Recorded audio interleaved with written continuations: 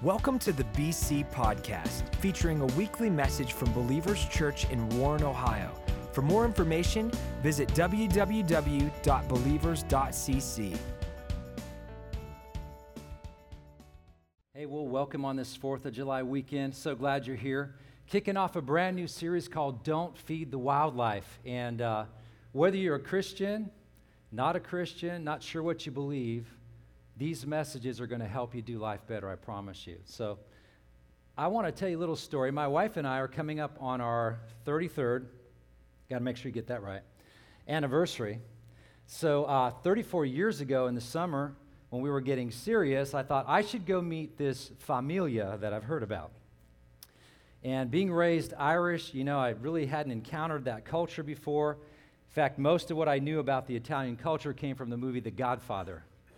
And, my father-in-law's name is actually Vito, but I thought for the first 5 years his name was Don Vito.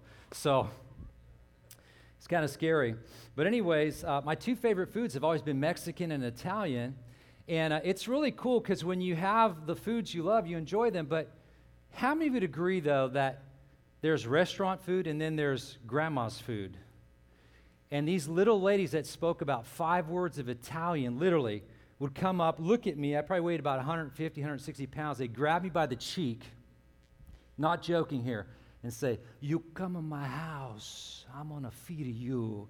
I was like a mission field for them to get me fat, you know. It's like, and I was like in heaven. Their food was like off the hook, off the chain, whatever you want to say. It was amazing. It was that Italian food at another level. And then I found out I don't like all Italian food. And here's how I found out. Lori had a grandpa named Grandpa Poro, super sweet guy, and he could never say my name, Graham. He always called me Creme. So he said, "Creme, you got to try this." And so he's loading my plate, and he puts this leafy substance on there, which he called arrapa. If you know what arrapa is, could you see me after the service? Because I still don't know what I ate. But when I stuck that in my mouth and started chewing, he's watching me, and I'm noticing none of the other people my age have it on their plates. And they're all kind of like smirking, and I'm like, "What's up?" Till I start chewing, and then I'm like, "Oh my gosh, if he wasn't staring at me right now, I would like spit this out right on the plate. Just spit it out." It was the most bitter tasting thing that I've ever had. I still want to know what it is, but it was bitter. And how many of you realize that sometimes the things that happen to us in life, you know, like when people lie to us, when they cheat on us, when they break our trust, when they betray us, when they sin against us, that can leave a bitter taste in our mouth. And the meaning of bitterness in the Bible is a corrosive thing. It's like an acid that eats you up from the inside out. And here's the thing. Very often, the people who become bitter in life were not the people that perpetrated the offense. They were the victim, if you will. They were sinned against. But when bitterness comes into your heart, it destroys you, and you become a destructive person. And that bitterness is something that will literally tether you and tie you to the past. Whenever that incident happened, you will literally be in a stuck place. You ever been stuck at an airport? Not pleasant. Because you got somewhere to be, but you can't get there when you're stuck. And God has this amazing, purpose-filled life for you, but you can literally get stuck in that place of pain and wounding and bitterness and unforgiveness. And when you're stuck there, you can't reach out and embrace what God has for you right now. So we don't want to be in that place. But I want you to know, if you are in a place right now where you're in that kind of pain, and you feel like I just want to get even with somebody. I want revenge. There is a way out. There's a way out. When I was 14 years old, my parents moved to a brand new home just one city away, but it was at the foot of the Angeles Forest mountain range. And so literally from like here to that screen right there, I could look out of my backyard and it started up the mountain. Literally, we'd hike up the mountain.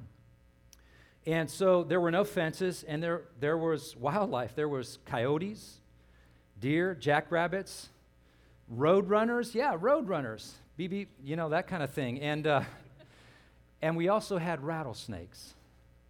And rattlesnakes, you don't even have to see them to know they're there, because when they shake that tail, you know it, baby, and you respect it.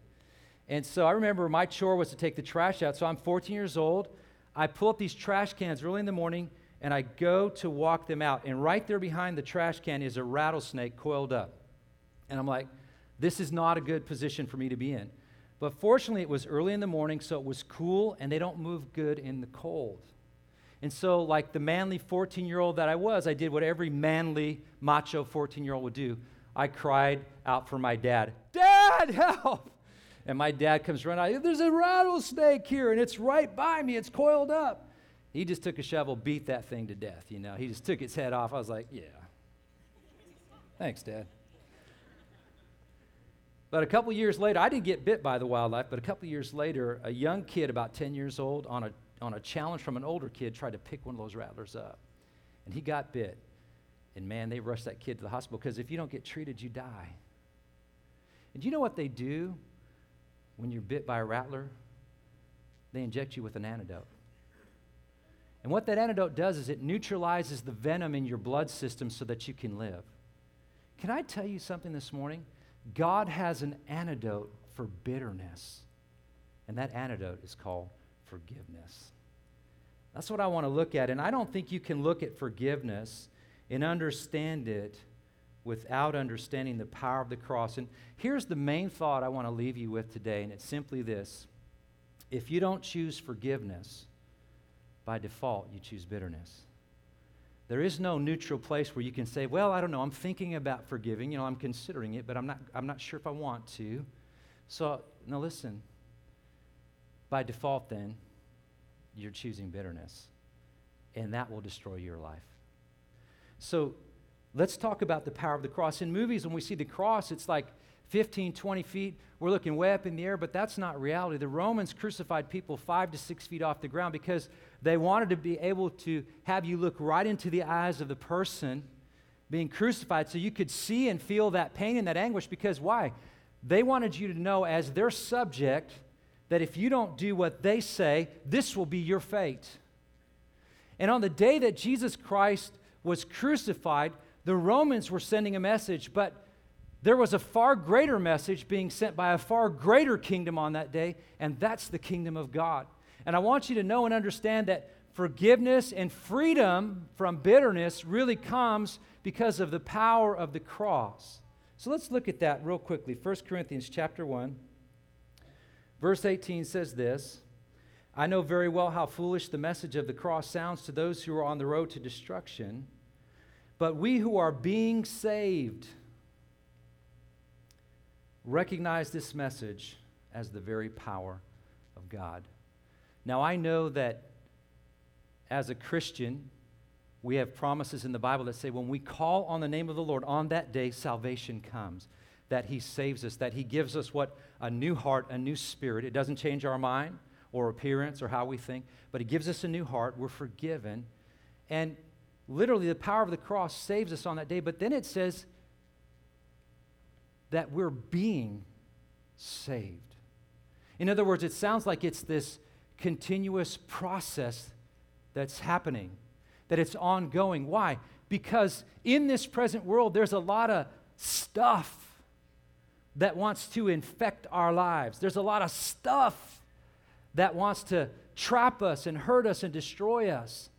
And God has made a promise that when we believe in Him, that He continuously delivers us from everything that tries to knock us off our horse, so to speak.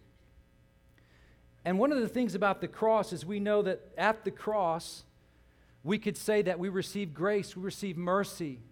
We encounter the love of God, which is the basis of the cross. God so loved the world. Why did He do what He did? Because He was absolutely in love with you. Gave up His Son for you because He loved you. But one of the most amazing things we encounter at the cross is we encounter forgiveness.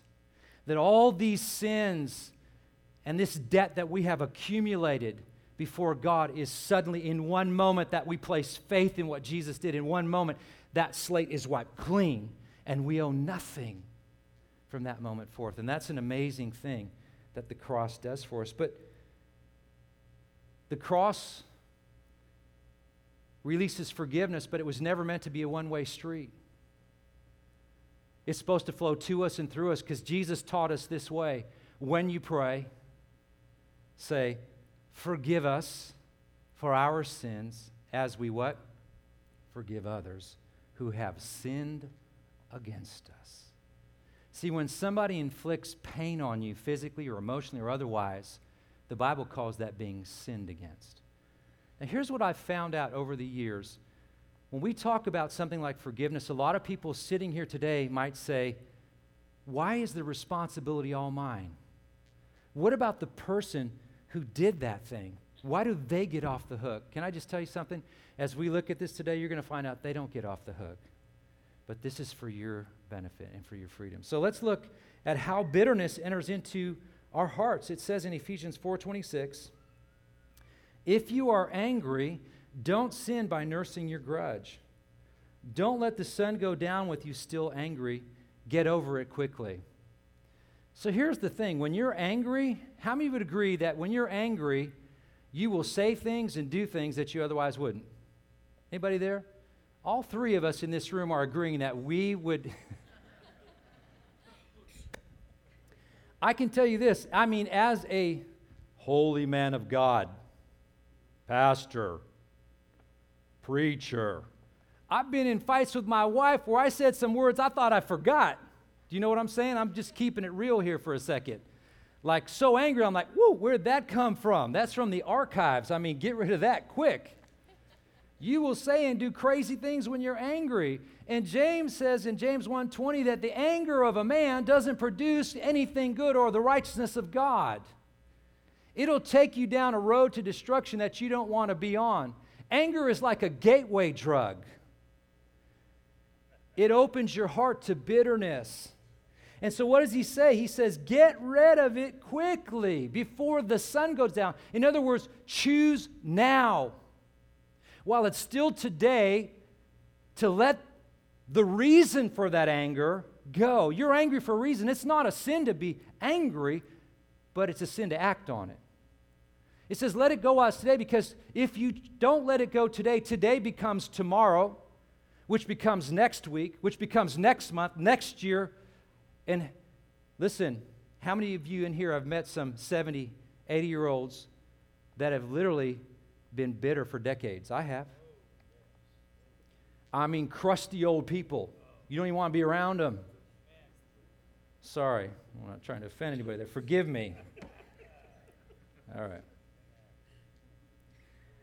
Listen, for when you are angry, you give a mighty foothold to the devil. What? What is a foothold? It means you open the door. One translation says it this way: when you're angry and you sit on that anger and you let it boil in you, it says you give the devil a way to defeat you, because he's looking to defeat you. But did you know you have to give him that access? The Bible says he's looking for someone to devour. Now, with a name like Graham, I've been called graham crackers many times in my life. But let me tell you something. I'm not edible to the devil unless I open the door. Amen. All right. Just want to make that clear. So what do?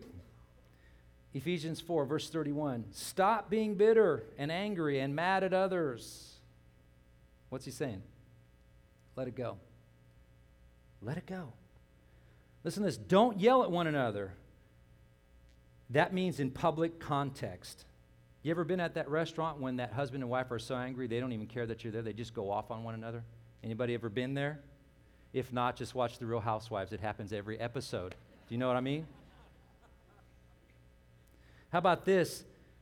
It says, or curse each other, or ever be rude. Now, to curse each other, that means that you've taken words, dipped them in bitterness, and it literally means there that you are using your words to destroy someone's reputation. He's saying, don't do that. Don't do that. Listen, when we allow unresolved anger and bitterness to sit in us, it eats us up from the inside out. It destroys our life. It robs us of our today and our tomorrow.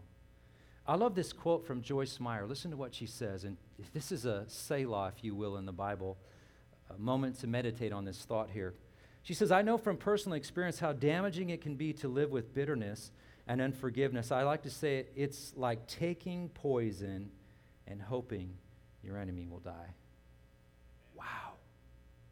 wow, they sinned against us. But if we don't choose forgiveness, that bitterness enters in, and now we're the one living in that pain, tethered to that moment in time and not able to embrace God's present moment for us. Verse 32 tells us how we overcome these things. It says, instead, be kind and merciful and forgive others, just as God forgave you because of Christ. Be kind and merciful. Instead of being angry and bitter and mad, we're kind. We're merciful. We're forgiving. Why? Because we have experienced these things from God. Whatever we have received freely, we can also freely give it away. That's what the gospel teaches. So it's not always easy to forgive, I will say that. But I will also say this, that forgiveness gets complicated. And let me give you an illustration here. This is one of my crazy stories, as Joe Jr. would say. I remember several years ago, I was closing out a Sunday morning sermon, and there was a guy in my church who was a stuntman and a martial artist, and he had brought a couple of his students with him that he'd been training. And one of the students, they were in like the back row, he just started acting like real goofy and just kind of like, I don't know, he's like wigging out, best I could say. He was like tripping, you know what I mean? It was like, what is he doing? And my ushers are kind of like staring at me like, do you want us to take him? And I'm like, no, let's just close this service. Let's get out of here. We don't need the disturbance. And so we end the service, and this guy, next thing I know, I see this guy bolt past me. No kidding. Runs full speed. He runs right up onto our platform, and he's standing on our platform, and he's refusing to go. And the ushers are trying to talk to him. I had some LAPD guys there. They know how to handle these guys. They're trying to talk him down and, real calmly. Now, unbeknownst to me, out in the lobby, apparently, he hadn't been taking his meds, we found out. That's what it was. But nobody knew anything about that. But unbeknownst to me, in the lobby, he had decided to spit on his instructor.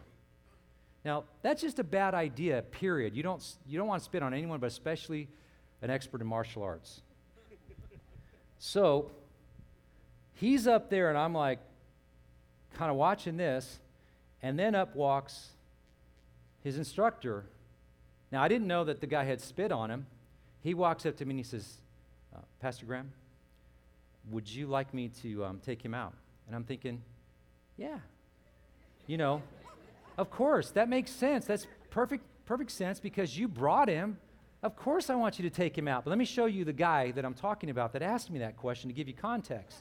That's him on the set of Wild Hogs. You can watch him fight with Martin Lawrence. But this guy is the guy that asked me that. And in my brilliance, I said, yeah, take him out.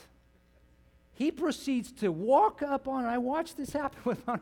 He walks up, and I kid you not, he throws a vicious right hook, just bam, just clocks him right on the jaw, pulls him into a Muay Thai clinch and starts going at him. And now I got these guys pulling him off.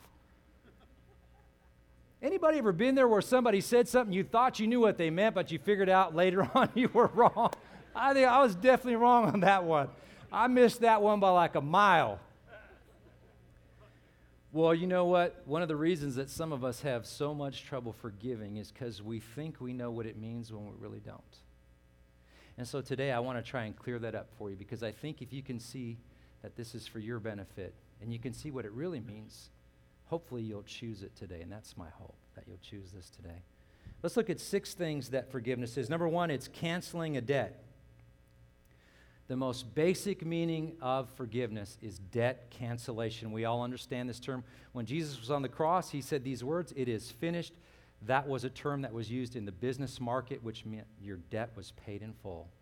And there's a parable that Jesus taught that we have accumulated this debt before God because of all the mistakes and sins we've made, a debt we could never repay in our lifetime.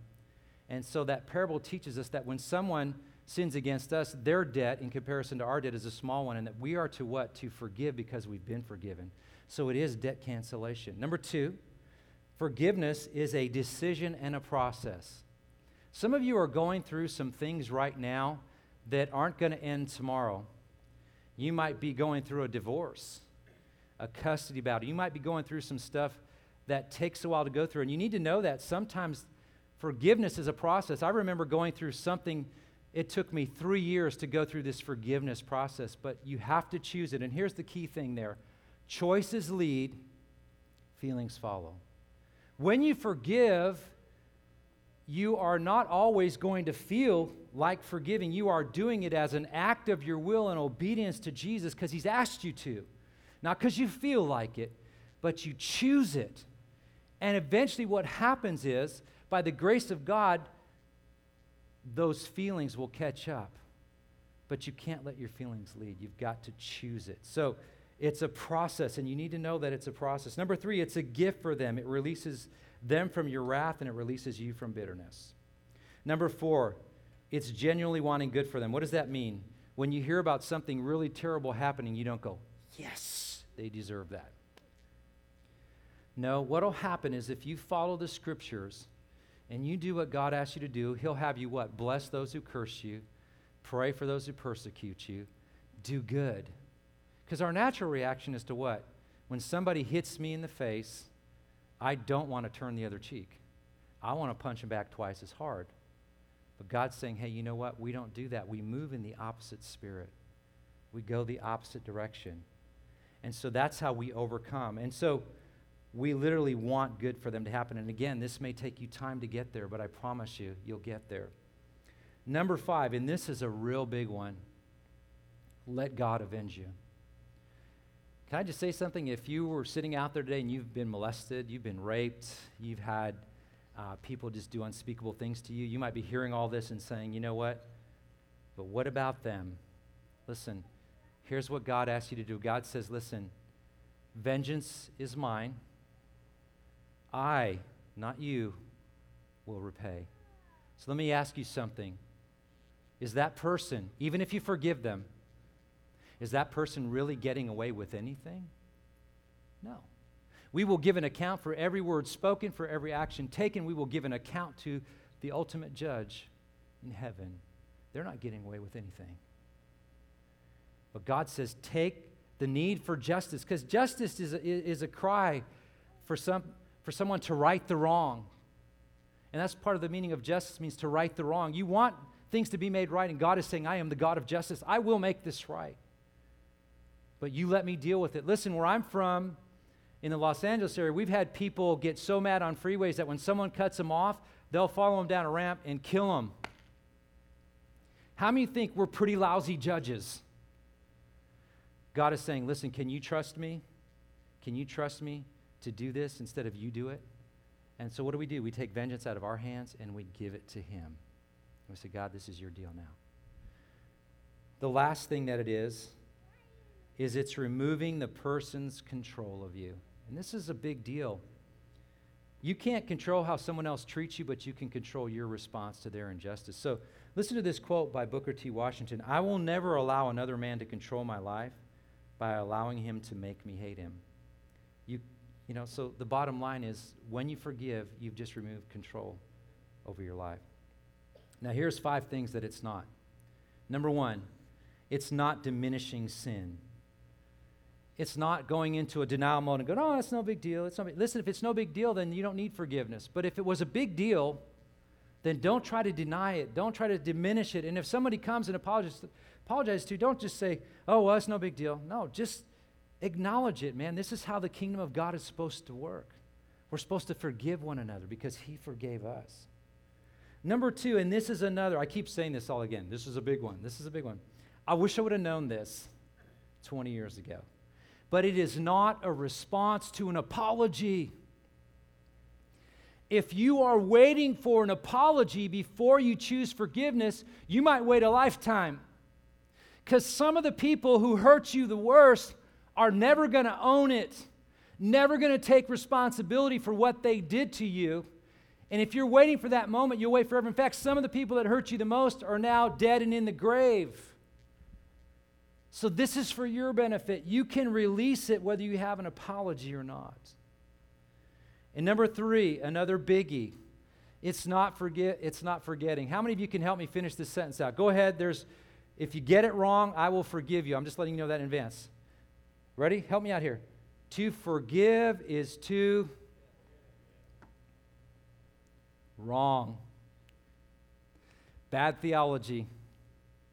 Where do we get this theology? Where do we get these things? Well, we read the Bible and we see that God says, I will forgive your sins and I will remember them no more.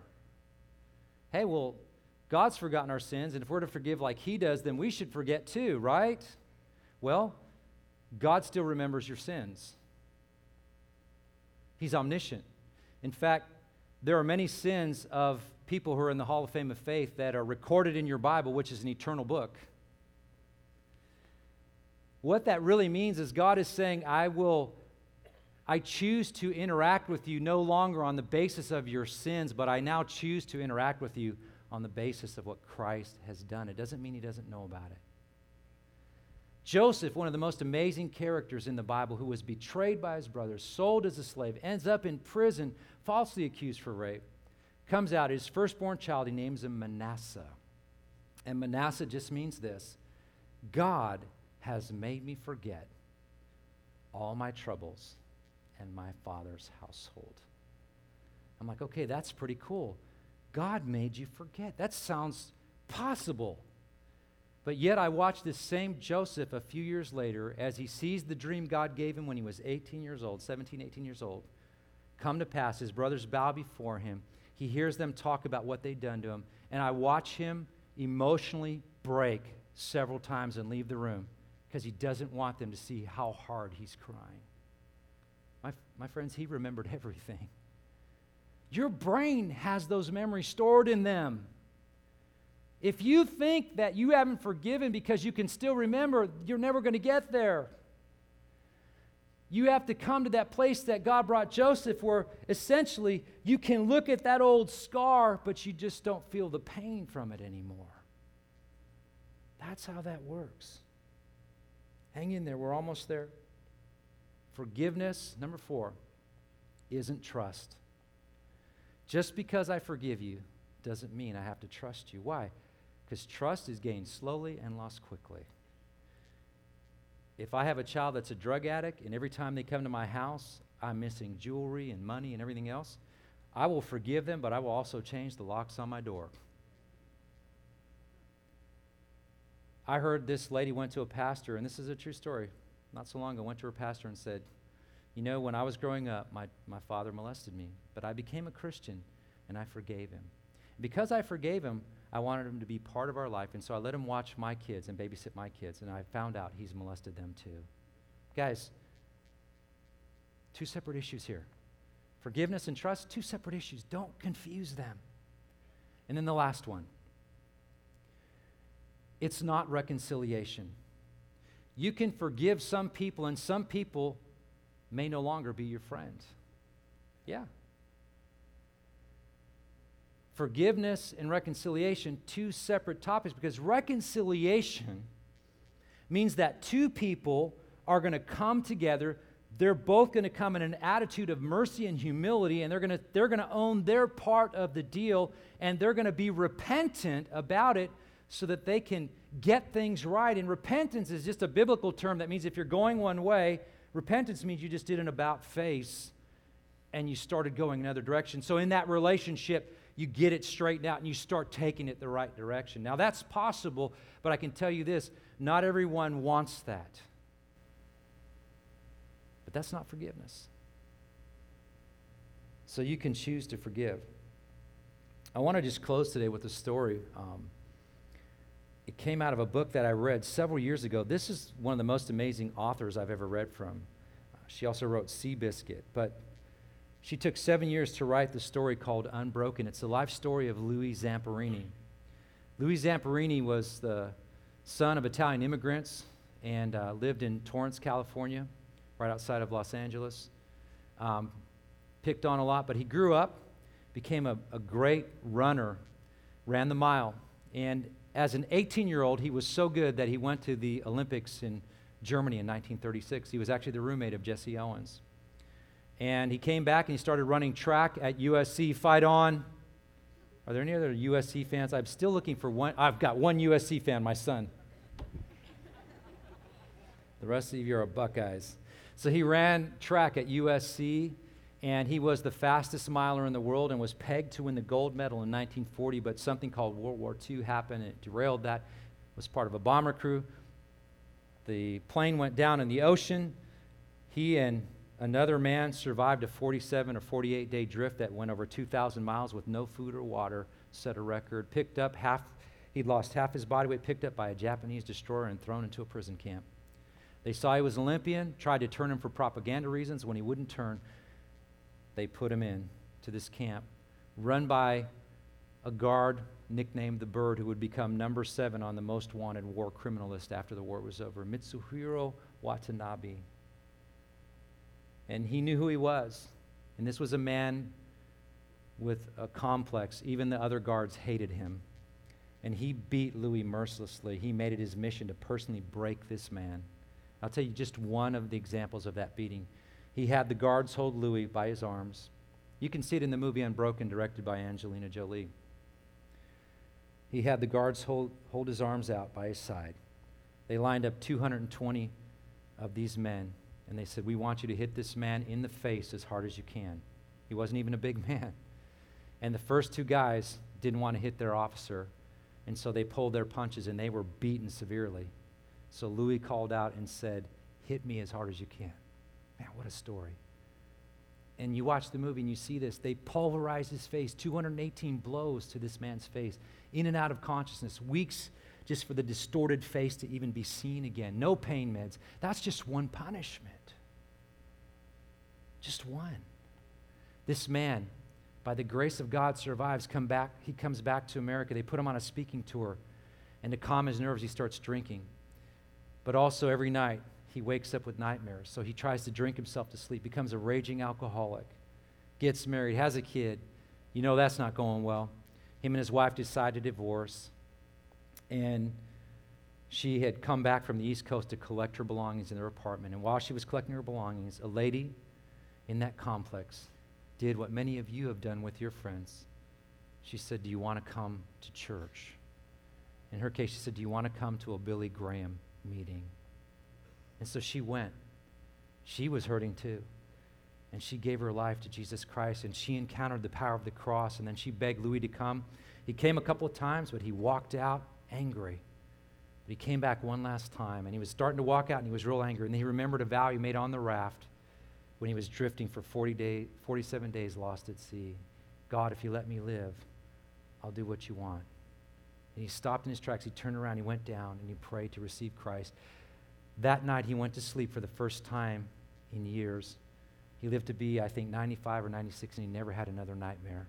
God radically delivered him, but he also realized that if he was going to move on in life, he needed to make a choice to forgive those who'd made his life a living hell.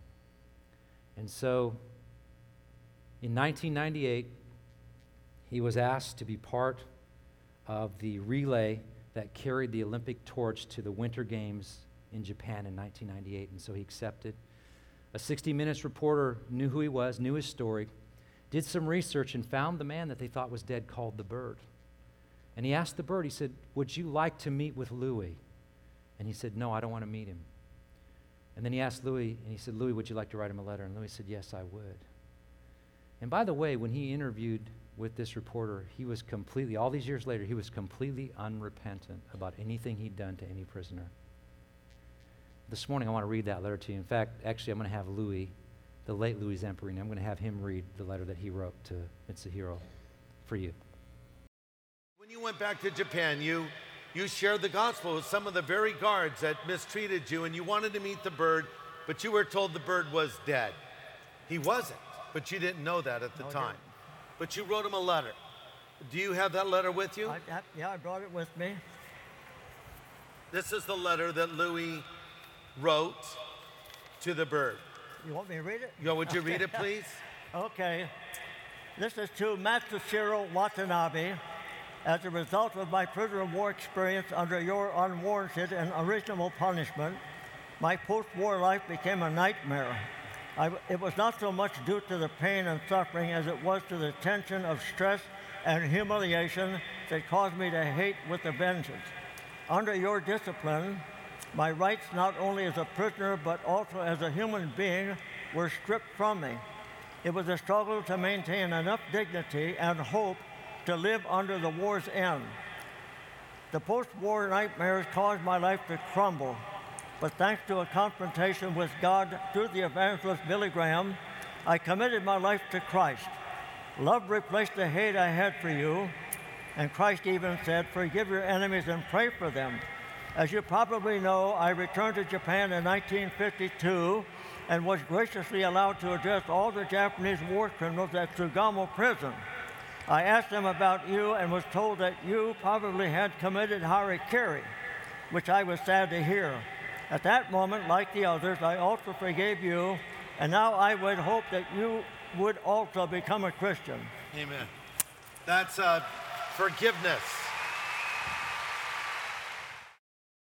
If you don't choose forgiveness by default, you're choosing bitterness. Let's pray. You're here today. I've just, even some of the stories I've heard this weekend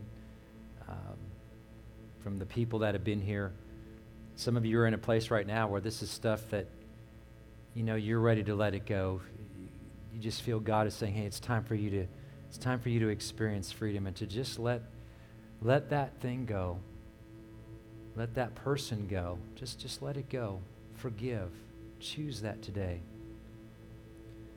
Because I believe that God will heal you and heal your heart if you choose that.